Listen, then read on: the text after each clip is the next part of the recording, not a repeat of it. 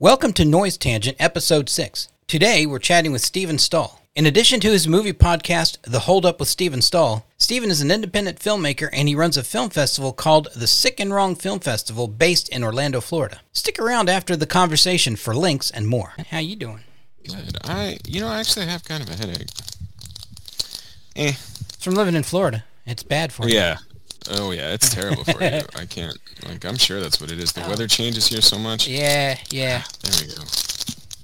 Dude, it's funny the amount of people that I talk to and interact with on a regular basis that live in Florida. It's just insane. Well, I don't know. If I weren't living in Orlando, I don't think I'd want to live anywhere in Florida. And I don't really want to live in Orlando. But, what do you do? You are close to Disney there, so, Yeah. We just got some passes again after several years of not having them. Yeah, I saw your post. That's kind of cool. How far of a drive from Disney are you? Ooh, there we go. There's my face. Oh, there you are, yeah. It's depending on traffic, between 20 and 40 minutes drive, generally. Yeah. Not bad. Yeah, it's not bad at all. It's great, having the passes. It used to be, I don't know, they started this new thing this year, where, you have to tell them what day you're going to come ahead of time. Mm-hmm. And they didn't, putting caps on the attendance at the park or something? Yeah. I don't know if that's going to last, forever, or it's just a pandemic measure or what. But it used to be, when we had our passes, it was like, hey, we're both off work and bored, let's go out to Disney. Yeah. And if we went out there and it was rainy or too crowded or something, we could be like, let's go home. And it was no biggie because we had the passes. And yeah, so I'm hoping exactly. to get back into that kind of groove again. Kennywood is our local amusement park. So we've often thought about getting season passes essentially for it. Of course, now up here, they close during the wintertime because, ain't nobody want to ride a roller coaster at -10. Because you actually have a winter up there. Yes, this is true. We do. Yeah, we don't really do that kind of thing down here in Not much Florida. of a wintered place down there. Yeah, I was down. I think I probably told you this. I was down there. Oh man, probably in 2005 or 6 or something like that for a business trip, and it was in October or November, and I was thinking, it's getting into fall. Nope, nice not in Florida. Nope. It was still 85 and ridiculously humid. I was like, oh, okay, well, yeah, shorts and I'll t-shirt tell you, it man, is. I could see, I lived in Orlando for a year and then left and then came back.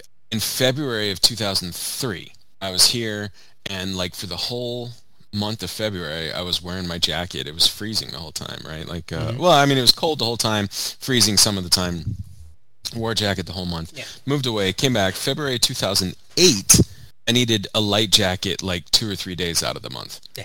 You could just see it. It's not even just the climate change hitting, and now I just don't think I'll ever need a jacket in Florida again, probably. Probably not. And let me tell you, man, even here in Pittsburgh, so over sometime in July and August, we had some days where it felt like living in Augusta, with the heat and the humidity.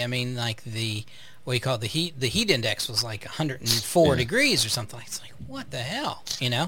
It's we moved 12 hours north and it didn't seem to make a goddamn bit of difference. Yep.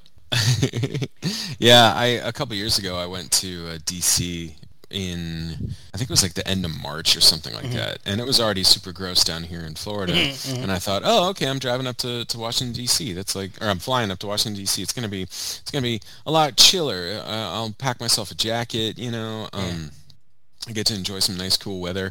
I had forgotten that Washington DC was built on a swamp. Yes. And God, it was just so gross. It wasn't quite as hot, but it was still just as humid. Super humid, yeah. My uncle was a lobbyist there in DC and lived in DC for 30 years or something. He retired to Florida, but he and his wife. Yeah, I remember going to visit them. But we lived in part of the time in West Virginia, part of the time down south, when we would go and visit. It seemed like it was always just humid there. Not hot, like you said, necessarily, but it was just always sticky out there, Yeah, and I was hoofing it all over the place. I didn't rent a car or anything. Yeah, dude. What is it about DC, man? It's like, oh, it's a walkable city. Well, I guess if you want to walk 50 miles in a day, it's perfectly walkable. Right. We went, the last time I was in DC was in I think it was 2010, because my cousin he was teaching music at a school there, and his wife was is a nurse, but she was a nurse in DC. And they're like, oh, I remember the occasion was the Turkish, the American Turkish Festival was taking place, and we had a friend whose band was playing at the Turkish Festival. So like, we'll go out and we'll see them play, and we'll do some touristy stuff, and we'll hang out with my cousin, make a whole thing of it. And dude, aside from the parts that my cousin Ryan was like, okay, well, let's take the train, which of course Drew thought was the coolest thing ever. We walked 1,000,000 fucking miles around that city. It's like, can't we just Uber it or take a cab or something? Oh my God. And then it's like we walk a country mile to get to like Arlington, and then, Arlington is 5 billion acres or whatever it was, we had to walk over. It's just like, oh, just kill me.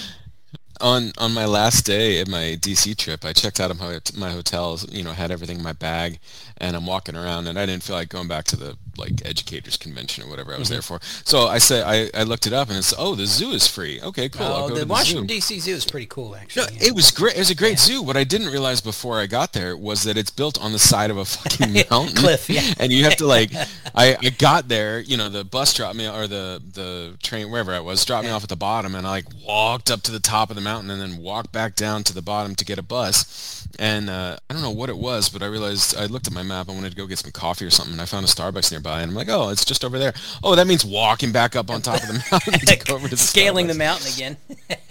Yeah, get out your climbing gear and your carabiners and your safety equipment to climb up the side of the hill. Yeah. And I'm wearing my slip-on shoes with no socks. Oh, yeah. I wanted to travel easy in the airplane. Yeah, of course. And just inviting blisters from all sides. Oh yeah, it was rough. Yeah. Well, cool. Well, this is I'm gonna put this eventually on my podcast. It's called Noise Tangent. I've started recording while we were bullshitting there. Oh, okay. Which is fine. I mean, honestly, that's usually what my podcast ends up being, is just two people bullshitting, really. But yeah. And I think that's like at least 75% of my podcast. Yeah, well, which is fun. Yeah. No, that's the fun part. Yeah, I mean, we should probably talk about that movie that we were both supposed to watch. Yeah. But I just do interview. Well, that's the thing. I don't like to call them interviews, because I have found that the word, when you say, I want to interview you, people, I don't want to say freak out, but they really sort of get anxious and nervous about it. Like, oh my God, he's going to ask me all these hard-hitting questions and all this stuff. It's like, no, let's just have a chat. Let's have a conversation, Yeah, exactly. Yeah. And that seems to put people at ease, it's not like inside the actor's studio. No, exactly. Yeah. Nobody wants to know my thoughts on acting, because I can't act. So, nobody wants to hear that. What's your favorite word? What? What is a favorite word? What a weird question. Know. Yeah. But so how have things been going? So I know that you are finally, I say finally, I know you were fully funded a while back. So congrats on that, by the way. Yes, for the Fat Fleshy Fingers. Fat Fleshy Fingers. Yes, that's right. So we'll start there, and then we can wander off in whatever direction you want to. So you're funded. So what sort of stage are you in now, as far as, like pre-production or shooting, or what's going on? The answer to that is it's kind of everything, actually, because Fat Fleshy Fingers is an anthology film, so there's a bunch of different segments, and each of the filmmakers is basically in their own stage of their production. For instance, gotcha. Okay, so it's not all on you. You've got a okay, I see. So a lot of them are still in pre-production. One of them is actually, one of the segments is actually starting shooting tomorrow. Oh, nice. Okay. Yeah, I'm really excited about that. They're going to get a brunt of their shooting done tomorrow, and then they're just going to do little pickups for the rest of the month. Because I stretched out the timeline for the thing, because it just wasn't working out. Most of the people working on the project, most of the filmmakers are, professional filmmakers and doing gigs and stuff, and they're doing this thing. It's a labor of love, so it doesn't take precedence over the stuff that pays the bills. So our schedules have slid around a little bit, but it's all good. Yeah, some of them have already started, or some of them are starting shooting really soon. Some of them are going to be shooting in October. I'm still hoping. What I'm hoping for right now is to get all of the segments shot and in hand before the year's over. Okay. And then after that becomes like, I don't want to give people the wrong impression. If anybody is listening who supported the film, we're in kind of the long period of no updates for a while. Right. Because even after the segments are shot, once they come in, there's going to be a lot of post-production to like conform all of the segments together. And then Gerline the animator, she's going to have to draw all the interstitial segments that connect all the segments. Okay. All right. So that was going to be another quick question, if you don't mind. Yeah. So No. you've got the filmmakers who are shooting and then editing their own bits, right? That is correct. So they send it to you, and it's like, here's my segment completely done, edited, and ready to go. And then you have somebody on your team, so to speak, doing the interstitials to sort of be the connecting thread between those segments.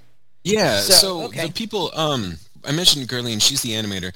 Her partner Anthony. The two of them together are I don't know what to call them. They're a creative group called Zim and Timo, and they've got a lot of social media, and they've been creating animated films for a really long time, and I was really happy to get to work with them. I am really happy to be able to work with them. Oh man, I'm sorry. Nope, that's good. We just had tacos for dinner. So. Nice.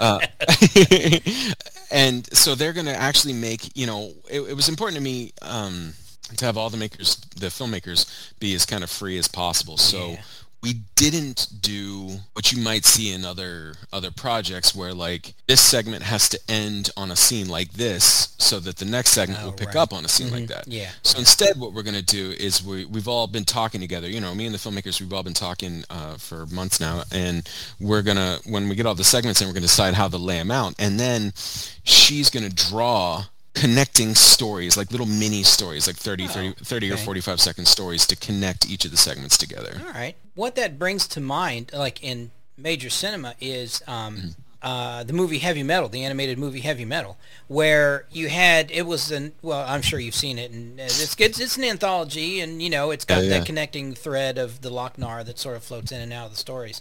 So that's really cool, dude. So when are you hoping to have it? I say done, I guess. Well. Yeah. So I'll be real honest right now. My original plan was a little unfeasible. I wanted to have it done in time to submit to a couple of particular festivals whose submission periods are closing toward the end of the year. And it's not going to turn out that way. So, we might have, like I said, I'm hoping to have all the segments before the year is over. And then it'll probably be, I don't know, between maybe 3 months more of post-production before the movie's totally ready to go. So that would put us March or April. I don't want to jinx anything. Yeah, I got my fingers crossed that the movie will be packaged up and ready to go as of March. Okay. But in my years of submitting films to festivals, I've learned a lot of things that I didn't know at the very beginning. And one of the things you want to do with your festival submissions is you want to start with your wish list festivals, right? Start for the ones that are your absolute dream festivals. Right. Submit to those, and if you get picked up, you don't get picked up or whatever, just start moving down your list. And a lot of those festivals that I really want to get into, they won't be open for submissions at the time that this movie's done. Okay. So it is possible, and I'm kind of trying to brace myself for this possibility, and it's not something you really plan. I mean, if you're more experienced at this, and you're better at planning than I am, you do plan for it, but it's entirely possible that the movie might not start going to festivals until the second half of next year. Okay. And that sounds, I know it's frustrating for people who want to see it right away. Like me, I would love to see it right away and get it out to everybody. But it can really help your movie if you're going with this path. A lot of people take a lot of different paths, but if you're going with the festival path, it can really help to start at those shoot the moon targets that you're looking for first, right? And because you never know who might say, "Oh yeah, we love this. Let's go ahead and pick it up." Yeah. You got to try. If you get, and this is something I didn't know, and I'll let everybody benefit. If you have some filmmakers in your audience, I'll let them benefit from my woes. If you have a film and you really want to get it into bigger festivals, when I started out making films, my first short film that I made, I submitted at kind of like the region. I don't want to say low as in the quality statement. I don't mean it like that, but in the reach. In terms of reach, I was submitting to like small regional fests, and my plan, being a dummy, was that I would build up steam at some of these regional fests, and then I'd go to someplace bigger, go to like, I don't know, like Slam Dance or something, and say, hey, look, guys, I played at 50 regional fests. Don't you want my movie? Yeah. And what I didn't figure out for an embarrassing long period of time is that those big fests like Slam Dance, that's like the exact opposite of what they want. They don't want movies that have been played at 50 festivals. They want movies stuff that have played nowhere. Yeah, that nobody's seen yet. Okay. Right, exactly. Okay. Does that vary from festival to festival? Like some of them want stuff that's fresh out of the can that nobody's ever seen before.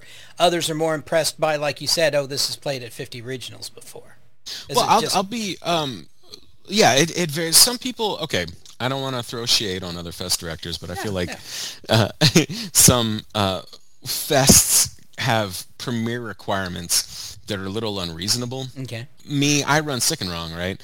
And honestly, if you have a movie that has played at Slam Dance, and it's played at South by Southwest, and it's played at Fantastic Fest, and it's played at even Florida Film Festival, and it comes to me and I like it, I'm still going to play it. Yeah, sure. At Sick and Wrong. I don't mind at all. Right. But if it has played a bunch of fests that are smaller than me in my same area, like if you play, well, I don't call any names out, but if a movie has played a bunch of smaller fests in my area, and I know that my audience is not like everybody in my audience has already seen it. Probably seen it before. That's gonna make me not want to program. Right, not want to screen it, right? But if a movie is played, like I said, if it played a Slam Dance, I'm happy to have it. Yeah, for sure. Generally, I've had some Slam Dance subs that Slam Dance and I didn't really agree on. Yeah.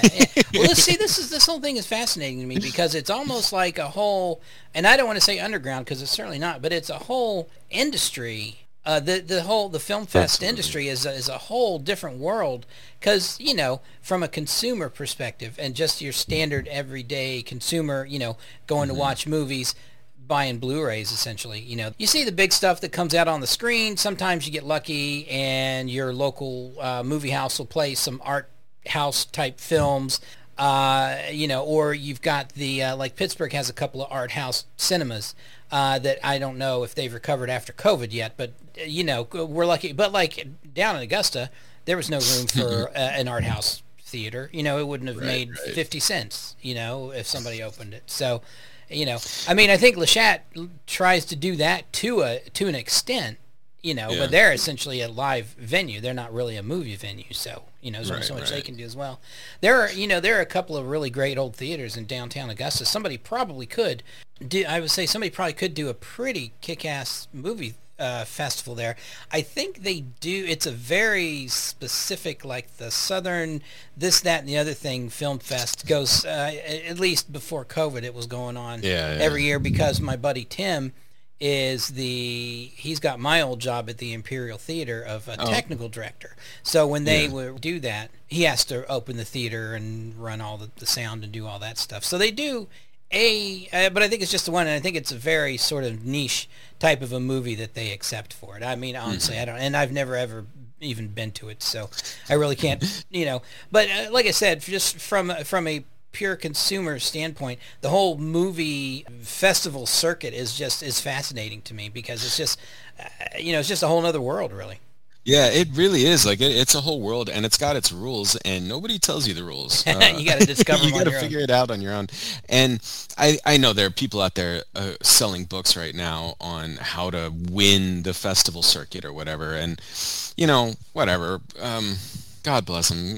Everybody has to have a scam, right? Sell your book. But well, yeah, that's what it is. Yeah. How to make money in 30 days. Write a book about something and sell that book, Exactly. With the film festival world, I think there's a lot of people in it who have different ideas about the purpose that it serves. Mm-hmm. So, you'll get, I know filmmakers who, regardless of the kind of movies they make, I know a lot of people make some great movies, but some people want to collect all the laurels that they can get, right? They Yeah. get all the selections they can get because they're making, their rationale is maybe they're making short films, and like there's not a lot of distribution options for short films, and if they want to get something that maybe gives them a little bit of benefit, financial benefit, they feel like they'll be more attractive. They'll have a more attractive package if they have a bunch of laurels, right? Yeah. And that's a perfectly valid approach. Yeah. Other people I know are making, this tends to apply more to like feature filmmakers, where they don't want a ton of laurels. What they want is 2 or even 1 really prestigious laurel. Like Yeah, if your movie world premieres at Sundance, you don't have to go to any more festivals. Oh, right. Yeah. Or Cannes, or the Cannes Film Festival. Yeah. Yeah. Yeah. Well, I mean, I think that's how Kevin Smith did it. I mean, I don't know that he submitted, and I could be wrong, but I don't know that he submitted Clerks to like a bunch of different film festivals. I think somebody saw his film and said, "Hey, I'm going to submit this to." It was either Cannes, or I think was it Cannes, or was it the big one out in? Was it Sundance? It might have been Sundance, yeah, Sundance, but they screened it at Sundance, and one of the Weinsteins loved it, and the rest is history, basically. So maybe in that respect, he just sort of lucked up that the right people saw the film. Yeah, I know that the festival world was a completely different universe in 1992 than it is right now. Since movie making was completely different too, because you didn't have all the That's true, too, digital. You didn't absolutely. have all the digital stuff. Yeah, Kevin Smith like maxed out a whole bunch of credit cards to shoot that Yeah, movie because he was shooting on 16 millimeter film. Right. When you look at, and this is not a dig, I confess I'm not a huge Clerks fan. I didn't like the movie very much. Okay. But just from a purely technical perspective, when you look at that movie now, you think, okay, that should be like a $1,500 movie, right? Yeah, right. Yeah. Because I mean, literally, all the sets were made for them. I mean, they shot at night, so they kept the roll doors down, so you couldn't tell it was night. Right. That's why somebody jammed gum in the lock again. Yeah, you're right. It could have been shot for probably $2,000 if they didn't have to pay for all the cellulose. Right, Yeah, right. yeah. Or all the film stock rather. There's another group, a group of filmmakers, and again, there's no correlation, like in terms of what your career plan is or what your film plan is. There's no correlation between film, like your outlook on the film industry and the quality of movie that you're making, because I've known people at all levels taking all different paths who have great movies, and people taking all different paths who have not so great movies. Right, but sure. like, there's the another group of people where they feel like most important thing for them is to get their movie out in front of people as much as possible, and so they put their movie straight on YouTube, and that's no shame. Like that's No, great. it's a perfectly legit avenue, I would think. It is as a completely legit avenue. Fucking monetize it. Go to town, man. Yeah. Like, it's such a between money and effort and anxiety and time, making movies is such a draining endeavor Yeah. that I don't begrudge anybody trying to get theirs back, however Right. they're trying to do Yeah. it. I think for the kind of movies I tend to make, that path is sort of closed to me because first of all, the movies that I make they don't have wide appeal. They're very weird. They're very and furthermore, Niche. they have the word you're looking for is niche. I mean, yeah. I guess I can't argue that. But I don't want to give the like. I mean, on and top I'm of it, not they also have a saying lot of that in a content. derogatory manner. No, not at all. I've just I don't want people to think that like there's the old trope about the like when you think independent film, you think a black and white movie where a woman in a slip with smoking a cigarette is sitting at a table with a clown, Yeah. and then Finn, yeah, and you're like, that's what I think at What? first, and that's Yeah. just my baggage. yeah, It's like, yeah. No, that's funny. Yeah, that is the trope, actually. Yeah, you're right. It's funny. Yeah. But like my last movie, not my last movie, but the movie that I had that has gotten the most success so far, it literally cannot be monetized on YouTube because of the content to it. Right? Like there's, okay. it's dick sucking Hitler. Like there's no YouTube won't put ads on that. They won't let me show that to you. Probably frown upon that, I would think. Yeah. Right. I mean, I'm no YouTube expert, but There's a website called Film Hub, and if you're trying to distribute your own movie, you need to get on Film Hub. And I started, I don't know, probably 6 months getting my movie up on Film Hub, and then I never finished filling out the form because I got distracted by 9,000 other things. Yeah, of course. I'll get around to it eventually. Maybe Yeah, I'll get yeah. a nickel at some point. Your camera, by the way, if I can give you some technical, not advice, but your camera is like a slideshow sometimes. It freezes up periodically. Oh, it's got to be the connection, because I think I see you chunking up too. Yeah, probably. On Well, me. on our end, sadly, it's Comcast. We've moved from Xfinity, which is the residential, to Comcast Business since I've got the radio station, and it Yeah. helped a little bit, but it didn't help that much because we still just like in the middle of a broadcast for no reason, the signal will just drop, and it'll come back and it'll drop, Yeah. and I don't know. I need to call and yell at Comcast Business, I guess, but evidently one of the advantages of going through them is they've got, instead of wading through their constant, stream of idiots in their You get to talk to help center, humans. you get to actually talk to a human first and foremost, and they're actually apparently well versed in these things. So we'll see, Yeah. because IT is what I do, and I've done everything I could do on my end, and there's still a problem. So it's got to be them. But anyway, that's.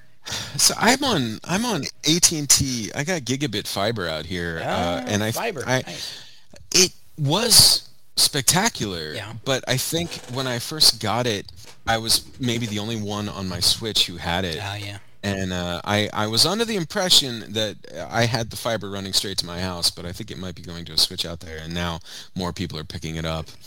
I don't know for sure. Before we moved here, we had for 2 years before we bought this house, we had Verizon FiOS, their service, Yeah. and for 2 years we had no problems. Yeah. Rain, snow, sleet, hail, no problems whatsoever. It was, the internet was always on. It was fast. TV was always on. It was fine, and we get here, and within the first 3 months, I had to have technicians come out 3 or 4 times because it was always dropping, and Yeah. it was just a clown show, really. It was ridiculous. Finally, somebody discovered that the coax that was being utilized had originally been run for a satellite dish, and the two cables apparently are slightly different. So he yanked all that and ran new, and it was brilliant for a while, and then randomly it just drops for reasons that I can't figure out. I mean, I've literally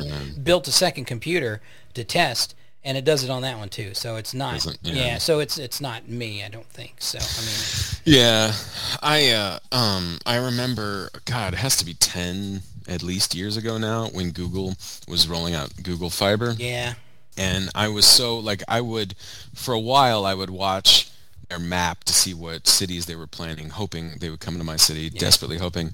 And I finally gave up on it, but it wasn't until years later when I read I started paying attention to stuff going on behind the scenes, and I read in some trade, an article about how Google they never wanted to be in the fiber business. Their goal was to kind of ignite the providers to start rolling out fucking fiber so that they could, have better Google services available to everybody. Right, exactly, yeah. Because, I mean, it doesn't sound like the kind of business anybody wants to be. Yeah, right? Infrastructure. No, it seems like a huge headache, quite honestly, yeah. Well, and sadly, this is one of those neighborhoods where we moved just to the other side of town. This neighborhood doesn't offer. We can't get Verizon FiOS here, so we were stuck with Comcast. Xfinity or whatever the fucking call themselves. Or the other one was Windstream, which is a DSL provider, and we had them before at another house, and they were terrible. So, well, I guess Comcast it is. And I periodically I'll jump onto the FiOS website and do a search for my neighborhood, see if they're nope. How about Google Fiber, same thing. Nope. Oh well. Sucks to be me. I just have to call and yell at Comcast, I guess. But anyway, that's sort of a bit of a tangent. So let's go outside of Fat Fleshy Fingers then. So, Okay. What is consuming your time lately? What's your project you got going on right now? So there's the Sick and Wrong Film Festival, and Right. that has been at the forefront of all my time since submissions opened a few months ago. And the submissions are getting close to finishing now. Oh, okay. The September, at the end of September, is the regular deadline, and then there's a late deadline that costs a little more throughout October. And at the end of October, that's it. The festival is coming up in December after that, so notifications come out in November. The festival will happen in December. There's a little sub project of the festival that is what I'm really hyper focused on right now. It is the thing. It's called the Sick and Wrong. I'm so bad at naming things. It's called the Sick and Wrong 72-hour film debacle. No, I like that actually. I saw a post on your Facebook. I think that's the film debacle. I love that actually. Yeah. It was a thing that I came up with last year because I was we were all in lockdown, and like we probably should be right now. So hashtag Florida. But anyway, Well, you said it, not me, buddy. I always liked the idea. You've probably heard of these like 48-hour film competitions. Yeah. Yep. I always liked the idea of those things, but it always seemed kind of there are a lot of little hassles that made it seem like a nightmare to me. For instance, like trying to make a movie in 48 hours is, Jesus, I'm not up to it, I don't think. Yeah. But there's also other things like for the 48-hour film festivals, I think there's a big one that most people think of when they say 48, and it's sort of like global. It's got all these different little, like the Orlando 48 and the I don't know, Louisville 48 or whatever, and then the winners at those go to another round or something like that. But anyway, the thing that always bothered me about these movies was that they were so, I don't know, I guess they're worried about cheating. So what they do is they throw a bunch of requirements at you, like you'll find out you have to make a movie they randomly give you a genre, for instance, right? Or to start with, right? Okay. They randomly give you a genre. I think sometimes they let you pick from two. They randomly give you a prop you have to use. Oh, so in other words, they don't want somebody, doing making a film in 48 hours when actually it's already in the can, and they can just go, Exactly, hey, ta-da, exactly. look at that, we've made a movie. Yeah. So they throw you this prop. They give you yeah. they give you a line of dialogue that you have to say exactly, and if you get it wrong, like this happens in at least the Orlando 48. I knew a team that they got one word wrong in this line that they were told to include, and they just got disqualified. Really? Yeah, and there's other things too. Like they give you a name. You're supposed to give your one of the characters a name, and I'm like, who cares about this stuff? Yeah. It doesn't make for a fun movie to have all this crap in there. In my opinion. Yeah. And here I am alienating anybody who runs a 48-hour 48-hour film competition. So what I decided to do last year is I wanted to make one of these film competitions, but I wanted to do it in a way that didn't have any of the things that I didn't like. So I created the debacle, which the very first thing is that it's a 72-hour And that's competition. What? For 3 days. 3 days. 3 days. Okay, right. Okay. So generally, the way it shakes out is you take a day to write and pre-pro, then a day to shoot, and then a day to edit and deliver. Okay. Is what they say. But some teams manage their time different ways. Yes. But so that was the first thing, is I wanted it just like, I don't want to sound too sentimental, but my first goal with the festival proper, the film festival proper, the Sick and Wrong Film Festival, is that I always wanted it to be a place where filmmakers wanted to come. I wanted it to be fun for them first. And that was the same place I was starting with the debacle, is I want it to be fun for the people involved. And when I've seen friends of mine finish up these 48-hour contests, and they're miserable. Like, they just hated it. And well, yeah, because they haven't slept for 2 days, and they probably suffered injuries while they were filming, and they've wound up by a lot of these requirements. They've wound up with a film that maybe they're not 100% thrilled about. Right. They got handed. The genre thing is something that kills me. Is you that get would handed. Be tough. Yeah. Yeah, like what? I don't want to make a romance movie. Yeah, exactly. Yeah, why would I... make a rom-com, and you're like, really? Have you seen any of my movies? So that's the first thing, is that I made it 72 hours to let everybody breathe a little bit, because I want everybody to have fond memories. Yeah, definitely. The second thing is that it's a totally, and this came because of last year, but I'm keeping it forever. It's a totally online event. Oh, so okay. It's open to filmmakers literally everywhere. Right. Awesome. So they will, I'm going to have a kickoff event where I give each team their prompts and I give each team I start each team's timer, and then they run off and they finish their movie and upload it, and then I'll screen online for the world.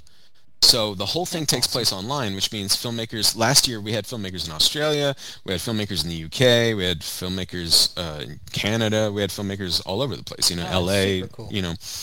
I love that. I Yeah. love taking advantage. I feel like we have this internet now, right? Like, Might as well take advantage of it. Yeah. I mean, seriously, because, I just remember 20, 30 years ago, you couldn't have done anything like that. I mean, absolutely. it would have had to Never. been all local and you'd have had, a handful of people, if that, Right, a right. handful of movie makers. So So, yeah. I love opening it up to everybody. I mean, Yeah. God, man, can you remember? Can you imagine trying to stream a film festival over like Real Player in Oh, my God. 1998? No. No.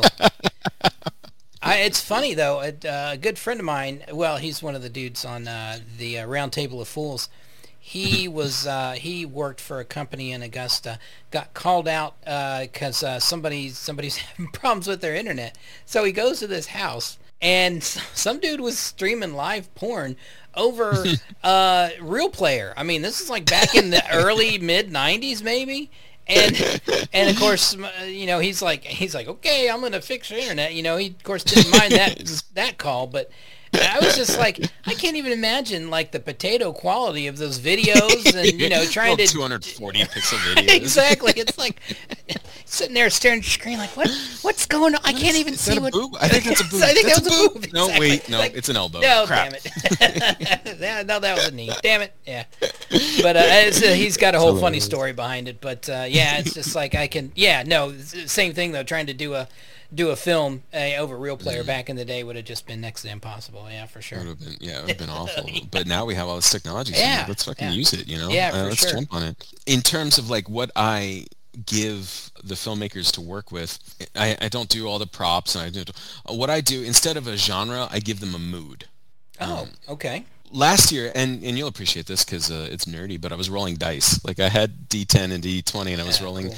dice to randomly generate their mood and their plot elements. So like last year, the moods I had were things like, I don't remember all of them now, but I had moods like horny, right? You can make any genre of movie you want, but it's got to be horny. Okay. Or we had emo was in there, Oh, cool. and Yeah. Yeah. murderous, Nice. And so I think I felt like that was a better Yeah, better no, thing that's to cool. hand That people way than- they can than make a genre. horror movie that includes a horny dude or a horny girl or something Right, like right. that or something. Yeah, or if somebody wants to make a rom-com and with the murderous mood, that would be hilarious, by the way. But anyway, yeah.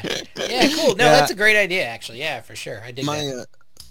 I had emo in there, and probably 3/4 of the teams desperately did not want to draw emo because like no, they didn't really know what it was. I guess it wasn't as universal as I thought. But then the other teams were all mad because they didn't get emo. They like really Oh, planned they on wanted it. emo. I could tell because like in one of my friend Jeff, his movie came in, and like there's a character who's got like he's dressed in all black with his guy liner on and his black lipstick and his hair hanging down in his face. It's like, oh, you guys really wanted Wanted emo. emo, yeah. Because when you look up emo in the dictionary, it had a picture of that dude beside it, right?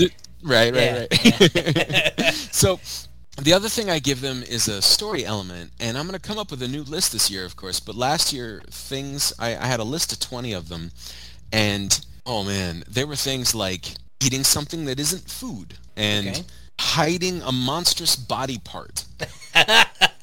Or one of my favorites.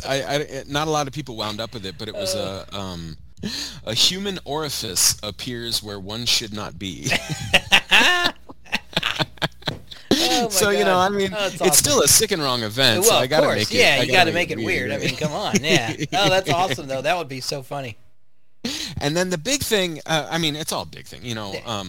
I don't know. I really need to boil this down to like 3 bullet points or something. But like the last thing is that all the completed movies, at least all the movies that get completed within the rules, are going to get screened for free to the public online. Oh, cool. Okay. So, like, yeah, it's going to be free to everybody to watch during the stream.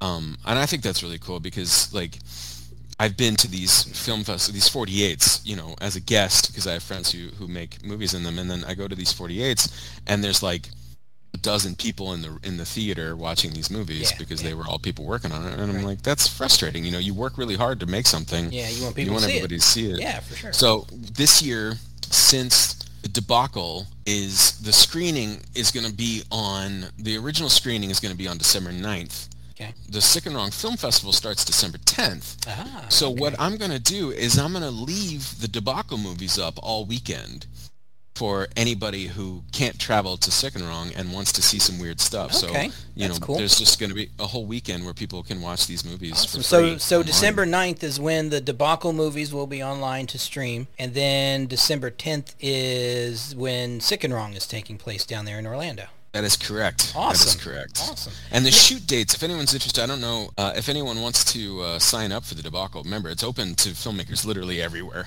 The shoot dates, the kickoff event is going to be on Thanksgiving night. Okay.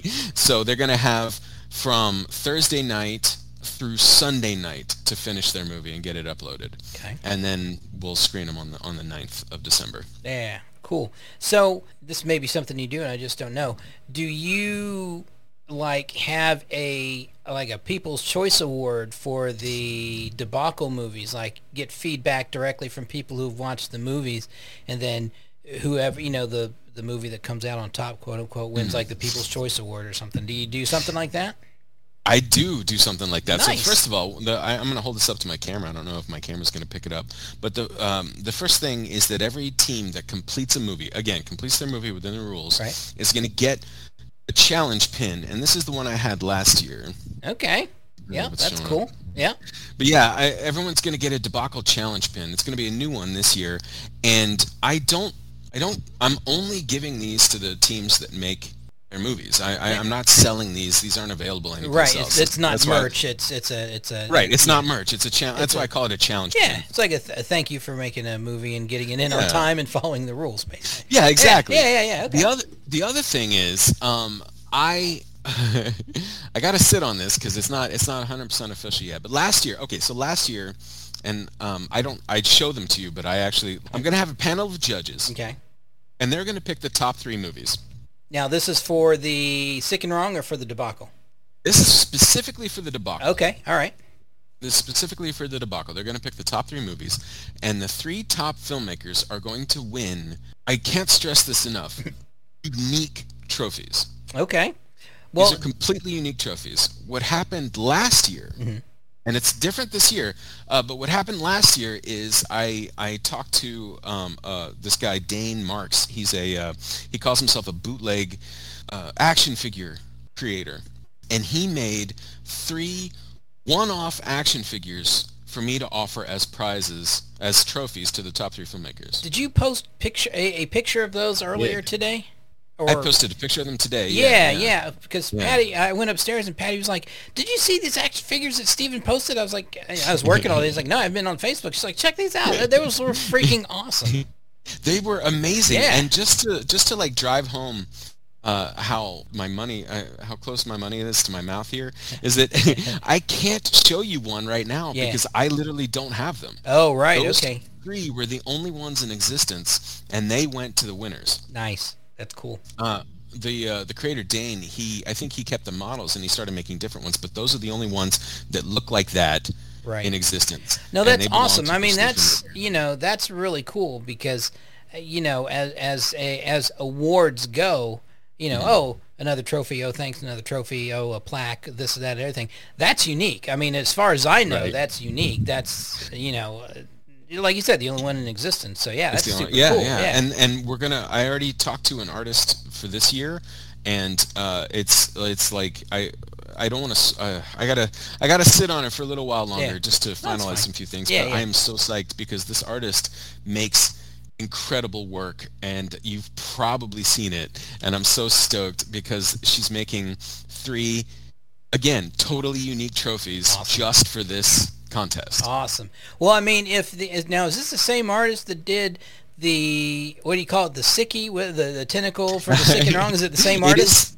It is not. Oh, a different artist. Okay. Yeah, okay. This is a different one. Right. But the person who makes that, I'm so glad. His name's Paul Berg. Well, he sculpts them, and then he and his wife Deborah, they paint them. Oh, gotcha.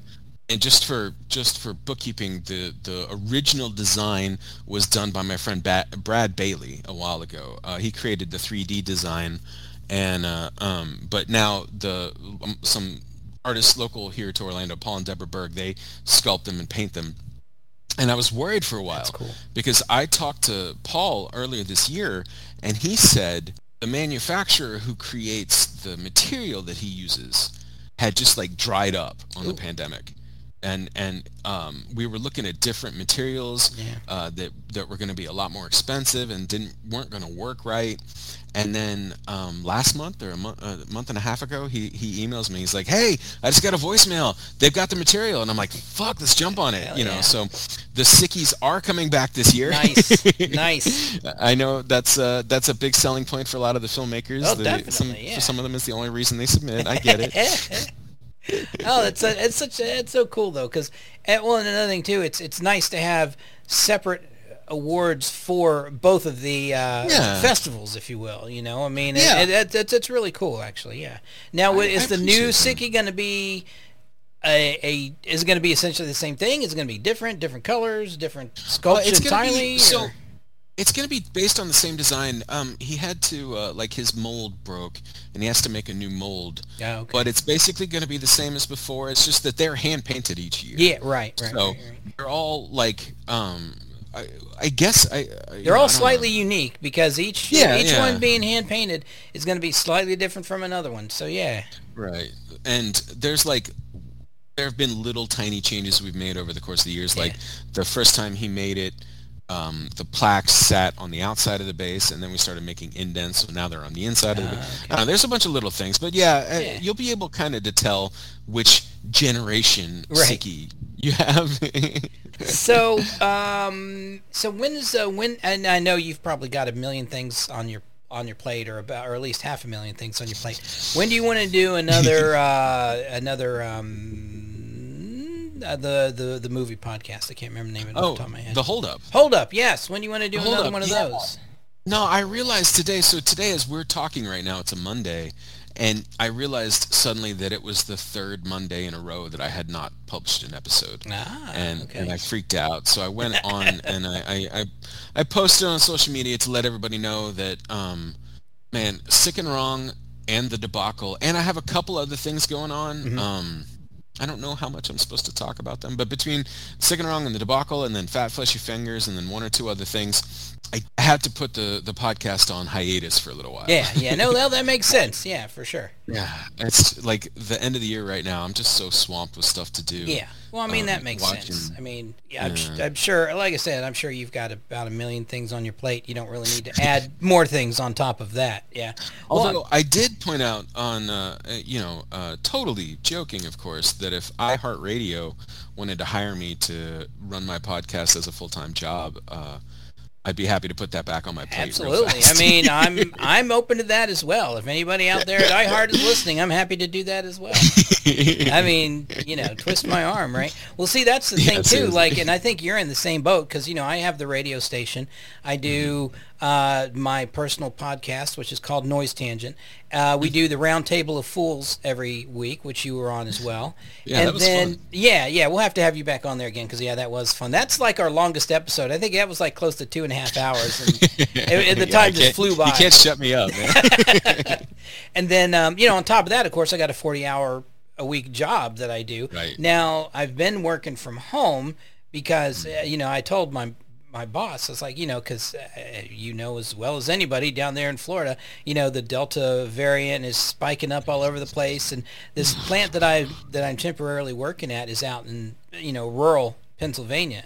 And it's big, we ain't getting no vaccine now, it's that kind of country out there. So I'm like, what, I'm not putting my wife's health at risk because of those yahoos. I was like, I'm gonna say, if you guys are okay with it, I'm gonna work from home. Otherwise, I'm just gonna have to find another contract that's work from home. They're like, no, you can work from home. I'm like, okay, cool. Yeah, that's great. And now they've decided to hire me on permanent, so which means I'll have benefits in the whole 9 yards, which is nice because I'm over 50, so health insurance is kind of important, because our health system here in the States is terrible, and it's based on having a job rather than your need to have health care. But, that's a whole nother rant that you and I could go off on for about an hour or so. But anyway. Sure. I've been going off about it for about 20 years. Yeah, now, so. well, yeah, same. So everybody, like in your household there, is everybody safe and healthy and whatnot? Yeah, it's interesting that you ask. Like, first of all, yes, the answer is yes. Good. Jen has been working from home since the start of pandemic. Yeah. And like I worked from home for over a year, but now I work at a place where I guess I won't call it out by name, but at my place where I work, they say, okay, so we are going to require masks for everybody indoors. Also, we have literally no way to enforce the rule, period. And I'm like, what? Why would you? What? Ugh. Anyway, so I'm at work and I'm masking and I'm staying the hell away from people. Right. But I am going back to work now. Last week, we both took off. We were going to take a week off vacation to go up to this film festival where a movie of ours was playing. And it's a long drive away, and so we were going to stop halfway and see some friends. We stopped halfway and we saw some friends. And then that night in the hotel, I spent the entire night just racked, shivering uncontrollably. And when I woke up the next morning, I was just sweating like some kind of livestock. And I'm like, oh, I got COVID. Yeah. I definitely have COVID, right? We have to turn around. Yeah. And so we turned around and we came back and I got a rapid test and it was negative. And I'm like, I don't believe that. So I went and got a PCR test the next day and it came back negative. And I'm like, okay, I guess I got sick. It just got, like a flu or something. Yeah. Yeah. And it was almost, this is going to sound ridiculous. I am very, very glad I did not get COVID. Oh, for sure. Yeah, definitely. But I was almost mad, because it's been a year and a half where the only thing that was ever going to be wrong with you was going to be COVID. Right? Yeah, that's true. Yeah. In your head, that's the only thing I could get sick from. Yeah, exactly. Yeah. And you're like, wait a minute, all I have is a cold? Come on now. Yeah, what is this shit? Yeah. How boring. Come on, man. Cold. So instead, we just had it's great. It's a nice consolation. Yeah. To be living in Orlando when you're stuck having to cancel the vacation because it's fucking Orlando. Yeah, because it's Orlando. Yeah, there are worse places to be stuck, I guess. Yeah, that's for sure. Right. Well, so my latest thing, because, we've been super careful because of Patty, working from home and this and that and the other thing. Well, after, 18 months or so of that, last summer, I had plans to go to Dragon Con with some friends, and they canceled Dragon Con for the year. It's like, okay, well, and they canceled Pinzik, which is what I would normally do. So, because I was going to skip Pinzik last year, go to Dragon Con. Well, both of them were shit canned, so it's like, okay, well, so much for that plan. So this year rolls around, they decided to cancel or postpone Pinzik again, put it off for another year. But Dragon Con was still going on. And this was back like in May and June when all the cases were going down and people were getting, the vaccinations and all that stuff. So I was like, sweet. So I put it, because Dragon Con's kind of expensive for the ticket. So I put it off. And I was like, okay, I got this money set aside. I bought the ticket. Literally the next day, they're like, oh, Georgia's the worst in the nation for COVID cases. I'm like, oh, fuck me. Are you kidding? Oh, man. Like, damn it. But I mean, I'd already spent the money, so I was like, well, shit. Yeah. So then I was keeping a close eye on, because Dragon Con, they've got of course they have a subreddit. They've got a Facebook page. They've, all the channels that they've got. So I was keeping an eye on all those. They made it to where they capped attendance at like half of what it normally is. Everybody was required to mask indoors. And in all of the venues, so there's like 4 or 5 hotels, and there's like the America's Mart, which is the vendors area. It's like 4 stories of stuff, Oh, wow. Yeah, so they're like, and if you're indoors, I mean, and they had people posted at all the entrances, and they were watching people. They're like, hey, put your mask up, put it over your nose. They were being, I don't want to say militant about it, but they were being strict about it, which I was happy to see, right? God, that sounds like my fantasy world, man. You don't see that shit. I mean, and honestly, I was there for 4 or 5 days, 4 days, I guess. The whole time. Now, outdoors, of course, is a different story because you're outdoors. It's not that big of a deal. But indoors, unless people were sitting down to eat, in all the hotel venues and the panel rooms and the dealers' rooms, I saw a couple of people with like, with dick nose. Undernosing, yeah. And that was dick it. nose, yeah. Yeah, that's what we call it, dick nose, yeah. And that's, honestly, that's it. Everybody else was masked like the whole time, which was just amazing to see. And so we were down there, and we actually I took the recording equipment and we recorded an episode, a pretty hilarious episode of the Round Table of Fools, as we were drinking beer at the same time, and we were sitting outdoors on the patio because we had a bunch of people gathered around, and it was downtown Atlanta, so you can hear sirens going off and people fucking hollering in the background. It was pretty hilarious. But got back from there, and that's a whole nother story. The hateful drive back from, because I went from Pittsburgh to outside of Charlotte, a town called Concord, North Carolina, suburb of Charlotte, basically. And then from Concord to Atlanta. So then I did that reverse, to come home. But it's like, normally it would be 3 hours between Charlotte and Atlanta. But because of construction through South Carolina and traffic in Atlanta, it took 4 hours to go from one place to the other. And then it took me like what would normally take from Charlotte area to my house like 7 hours. It took me 9 hours to get home because I was, like 2 o'clock in the morning. So I had to stop a bunch of times to stretch my legs and to make sure I was awake and, that kind of stuff. So it was just a hateful drive home. But the point was, there were a couple of people that have reported on the DragonCon homepage or the Facebook page, saying, oh, I attended this panel. I got home and I tested positive for COVID, so anybody that might have been in that panel or something might want to get tested. Other than that, though, and I've been fine. Everybody that I roomed with has been fine. Everybody that I, hung out with has been fine. I think all things considered, because people are like, oh, that's going to be the new super spreader event. I don't think it was. I think because DragonCon was really strict about it, I think they might have, I don't want to say they dodged a bullet, but I think they might have avoided what could have been kind of a bad scene, of like a super spreader event, fucking what's the motorcycle rally where everybody Sturgis. Was it Sturgis? Sturgis, yeah. They held Sturgis last year too. Yeah. Well, whatever. More power to you, I guess. I got to keep an eye on the courts because Sick and Wrong is coming up in December, and who knows? First of all, who knows? The world may be a totally different place in December. We'll see. But at the moment, my glorious governor has made it illegal to request to demand vaccinations and negative tests at events. That was something else that DragonCon required as well. Not only did you have to mask indoors, but in order to get your ticket, you had to show proof of vaccination or get a test, and they were doing testing right there on site too. My fucking governor has made it illegal to do that. I kind of follow those. Now I don't have regular TV anymore, so I don't watch news nearly as much as I used to. But like, is he trying to get people killed? I don't understand. I don't understand the logic behind it. Yes. No, the guy. Okay, I just don't get it. I swear, man. I don't want to sound like a fucking bummer, but this dude's gonna be our next president. I know he is. He's gunning for it too. He saw the path that Trump took, and he's doubling down on every part of it. That's what he wants. He is Trump Jr. more so than any Trump's blood actually was, and he just wants it.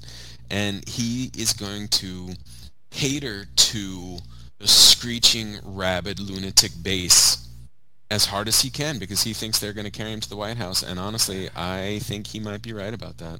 And it kills me. Like, for the record, anybody listening, I do not like that idea. I think he is a psychopath. I think he's a fucking terrible death cultist. Yeah, you talking about, Trump and DeSantis. DeSantis, yeah. Well, was it Abbott in Texas isn't any better. No, Texas.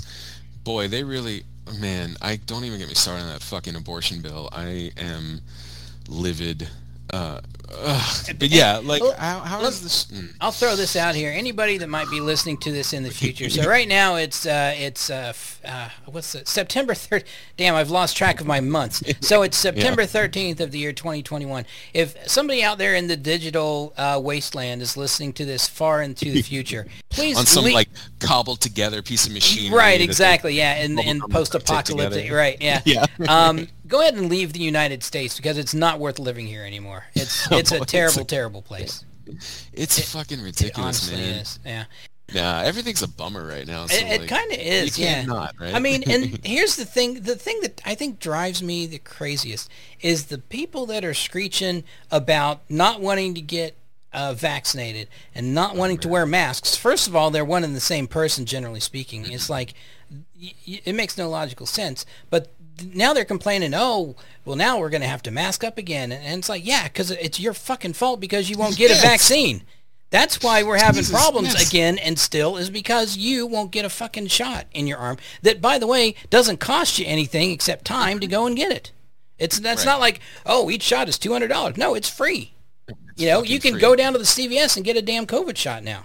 But people, I had, yeah, seriously, yeah, like, you know, you got the people who say, and it's been, you know, I'm sure that your friends and my friends on Facebook, we've done this topic to death, but like, they say, oh, I don't trust the vaccine, so I'm going to go drink livestock medication. yeah, I'm Like, going to fuck take you, come horse on. paste. It's like, what? Come on. What are you doing?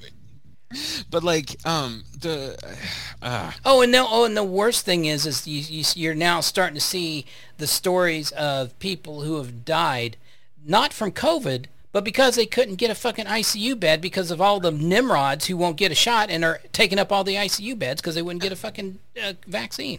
you remember a couple of weeks ago that there was a doctor in Alabama who wrote an editorial for a paper in Alabama, and it was fucking heartbreaking because like she's, you know, Oh, it's easy for I me. read that one, yeah. Yeah, you remember, yeah, it's hard, man. There's people dying, literally dying, asking for vaccines, Right. and It's like, like it's too late. yeah, after the fact, it's too late. That's right. Yep. But yeah, every one of those, like you just said, every one of those people is taking up a bed right now Yeah. that your father might need if he has a heart attack. Right. Right. Yep. You know, or you might need if you end up in a car wreck or something like Yeah, that. Like, yeah. it's fucking grim, man. Yep. Yeah, this is. Was it? Somebody said this is the worst timeline. Like something happened in Yeah, the like darkest David Bowie timeline, yeah. died in 2012, and this timeline is just the worst timeline. Yeah. I think we need to talk to those Large Hadron Collider folks. Yeah. because, Oh, that's what it was. Yeah, that's what it Yeah. was. The Large Hadron Collider and yeah. I think somebody owes us an explanation. God damn it. I'm saying. Oh, for sure. So, all right. So, tell me what let me just get it clear, and just so I can put it out for everybody who's listening. The 72-hour film debacle is going to air, quote unquote, on the 9th of December. And for free to everybody. For free, everywhere. yeah, to anybody that wants to watch it. That's right. And I'm sure you can go to sickandwrongfilmfest.com to jump and view it from there, or... There will definitely be links from there, but it's sickandwrongfilm.com. Try it again. Sickandwrongfilm. Sickandwrongfilm.com. See, I even did your find audio us on spots for Facebook. myself, and I still fuck it up. And so great. then the next We're on day Facebook. is That's the easiest way. yeah, just go to Facebook. So then the next day is when the Sick and Wrong Film Festival itself kicks off. Is that right? Correct. Yes. My hope, maybe I shouldn't say this yet. My hope is to have some kind of online component for the festival, but it is going to be a live one, unless it is, I don't know. You know, as much as it is in my power, it will be a live festival. Well, Here. can you? I mean, I don't know the laws or whatever, but can you request people to wear masks and not run afoul of some stupid fucking law? I mean, I can can you? request them. Yeah. I got to look into the masking laws, Yeah. and like it's going to depend a lot upon the venue. I think that we Oh, land yeah, on which yeah. venue it's going to be. But I know that I cannot require. Like, I don't know, maybe I can before December, maybe I can incorporate in Delaware or something like that, and then like That's not a bad idea. all the online ticket sales Right, will require right, yeah. vaccination. That'd be yeah, that might work. Okay. Or hell, maybe fucking Ron DeSantis will be impeached and imprisoned or something this Oh month. man, That'd wouldn't that be great. nice? Yeah, that would be the best outcome. I mean, Oh yeah. dang. Well, isn't a form like Charlie Crist? Wasn't he a governor previously, and now he's running again against DeSantis for this next Yeah. cycle or whatever? So I did not live in Florida under Charlie Crist, Oh, so I okay. have no personal experience with him. I mean, Since honestly, he can't be worse than DeSantis. I mean, come on. No, yeah, no. Like DeSantis, man, I thought when Rick Scott left, and by the way, Rick Scott didn't leave the governorship in disgrace, he fucking became a senator because Florida's the worst state. Anyway, when Rick Scott left, I thought, man, there couldn't possibly be a worse governor than Rick Scott, and I should never have fucking said that because that's what I wound up with, you know? Yeah. But yeah, Charlie Crist runs... he seems to dip his toes in every single time. Sometimes he pulls out early. Sometimes he stays all the way. It's hard to say what Charlie Crist is doing. Yeah. Especially, like I said, I never lived under his governorship, so I hear conflicting reports about what is he, just a sociopath stuffed shirt who'll say whatever he can, or is he an actual... I mean... Yeah, I don't know. I don't know much about the guy. I mean, honestly, you guys could hire somebody, the dude that wears the Goofy costume at Disney, and would probably be a better governor than Ron DeSantis, to be honest. Hell, you could do a better job than he could. I probably couldn't. I don't even live in Florida. He's the fucking worst. He is the worst, man. Every time I see him on like, because I still obviously browse the news websites, it's just like, oh, what fresh hell is this? You know, what's he doing now? It's like, not only can the people not mask up and not get shots, but now everybody's required to get COVID because fuck you. That's why. I mean, I know it's just like, what the fuck is this? I'm not. I should not be throwing any stones at people's appearances, given the face that I have. But Ron DeSantis has one of those faces that I just want to punch. A punchable face. Yes. Him and Ted Cruz. Yeah. Oh God. Oh man. Pointy little Ted Cruz. Yeah. Gross. Rafael Cruz. Yeah. Raphael. Anyway, cool. So, sickandwrongfilm.com is the, yes. That is an N. That's an N. Yes. SICKNWRONG film.com is where to go to find all the goodness, to read about Steven, to read about the Sick and Wrong Film Festival, to read about the 72-hour film debacle. And now I'm going to go out on a limb and assume that if somebody would like to enter a film or whatnot, there's probably information for that on there as well. Is that right? Absolutely information up there. If you want to submit to the festival, there's a link right there on sickandwrongfilm.com. If you're already a filmmaker, you already know about Film Freeway. Sick and Wrong is on Film Freeway. You can find us there. If you would like to join the debacle, if you are a veteran filmmaker or you've literally never filmed anything in your life, I would still love for you to join the debacle. You're going to shoot on your cell phone. That makes me happy. We had cell phone movies last year. Nice. It's delightful. Nice. I just love seeing all the shit. But the sign-up form for that is on sickandwrongfilm.com. Nice. All right. Cool. A little button at the top of the screen says debacle. Click that guy. Click the debacle. Normally the debacle just happens when I'm around. I'm not sure why that is, but I it's a mystery to this day. But so when is the deadline to submit films for the debacle? Right. So the deadline to sign up for the debacle is November 18th. November 18th. Okay. And then the debacle kicks off for us in the U.S. It's Thanksgiving night. Okay. So there will be a live event where I give everybody their random assignments and start their clocks, and then you'll get 3 days to shoot a movie and get it sent back to me. Very cool. Last year, I told you we had a team in Australia, and oh, yeah. I think they probably had the easiest time because for them, like when I went live with them that night, like it was like 10 o'clock at night or something for me, and I went live with them, and they're sitting there with like their coffee and bagels, and I'm like, what is going on? They're like, yeah, it's like 7 a.m. We're ready to get started. I was like, oh shit, that's right. Damn, yeah, that's plus they're like, we're gonna film in a post-apocalyptic wasteland, Australia. The funniest thing is that last year, the way everything had shaken out at the time, Australia was doing, and I think they're still doing great, but they were doing amazing. And I was asking the teams, how has the pandemic affected your shooting? Yeah. And the Australian team said, not at all. 0%. Yeah. We were just out hanging out together shooting, and they were all safe and everything. Nice. So. Yeah, well, good for them. Yeah, pretty much every other country in the world except for maybe India. Oof. Yeah, pretty much every other country has handled it far better than we have. I mean, even in Canada. So, because they've been locked down in Canada. I've got a friend who also does a podcast. He works for a hockey team up in British Columbia. He's an athletic trainer for them, and his wife is American, and she's down in North Carolina. Well, when the pandemic hit, they're like, yeah, we're not letting anybody travel either way across the border. So I mean, he's been up there for 18 months or whatever now. Yeah, I think he was finally able a couple months ago to get like I don't want to say it like a hall pass, but basically permission from the government to travel down to see his wife and his kids and whatnot. Right. But yeah, I think pretty much all the other countries in the world, except with a couple of notable exceptions, have handled the pandemic far better than we have. I had some friends come into Orlando recently from Austria. Oh, cool. And their government gave them like a box of self-testers for free to travel with. And some people, when I mentioned that, some people are like, well, those aren't very accurate. No, they got so many that they could take like 5 at a time. They were taking like 5 a day. Stick it up both nostrils at the same time, testing. Yeah. And that's what, man. That's the thing that like.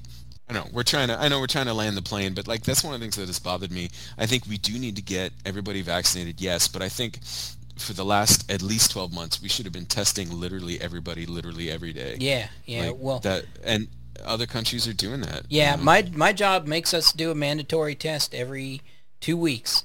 We get a kit in the mail. Nice. We get the long swab and stick it into your brain and swirl it around, and then do the other one and swirl it around. And send it. So every 2 weeks. Yeah. Yeah. It was funny. I was upstairs this past week, or last week rather, and Patty was in the other room, and you got to get it way on up there, and I start choking and gagging and sneezing. She's like, "Well, it sounds like you're doing it right." It's like, I hope so, man. This is terrible, but I mean, every 2 weeks, and it's kind of nice. I mean, I'm working from home, so. It's not as important that I test, but nonetheless, it's nice to be able to go ahead and take that test every couple weeks just to keep up with everything, just to make sure everything's okay. So it's kind of nice, actually. Yeah, so I'm hoping infections we'd get out ahead of if we just tested everybody every day. Yeah, no kidding. Well, I mean, if they would just mandatory. Oh, and here's another thing too about the vaccinations. They're like, I don't have time to take 2 shots. Then get the Johnson & Johnson shot. It's one shot and you're done. Yeah. It's just, I don't know. It's just perplexing to me why people don't want to do that. Because I love the people who are like, well, it's not as effective as the Pfizer. Okay, so it's like 85 instead of 90 or whatever. Right. Come on, man. That's not how statistics work. Just take the shot. Exactly. Whatever shot you get it. Yeah, exactly. I won't never understand those people, but I'm hoping that because I think President Joe is getting more and more irritated with people who won't take vaccinations. It sounds like he's starting to get aggravated with people. Like your grandpa, he's just getting more and more aggravated as time goes by. He doesn't want to say anything, but you can tell he's getting pissed off. He's getting tired of this malarkey. Malarkey, that's exactly right. Getting tired of all the malarkey. He wants to have his St. Patrick's Day parade. God damn it. Yeah, damn it. Oh man! All right, well let's leave it on an up note. So go to. I'm gonna I'll probably air this a couple of times throughout the next couple of weeks at least. So normally I don't air the Noise Tangent podcast. I just let people download it from Anchor.fm. But because it's a special occasion, I will air it a couple of times and let people listen in and hopefully generate some business there. So SickandWrongFilm.com is where you go to hook up with Steven and all of his film goodness there. Thank you very much. See, it only took me 12 times to remember it, And also, of course, don't forget the Sick and Wrong Film Festival itself, which will be kicking off in December 10th, if I'm not mistaken. That's right. But all the info can be found at SickNWrongFilm.com. Go there for all your needs. And you can find them on Facebook. What's the Facebook address? It's like facebook.com/ Sick and Wrong Film Fest. Sick and Wrong Film Fest, okay. And we're on Instagram too, with an even longer name.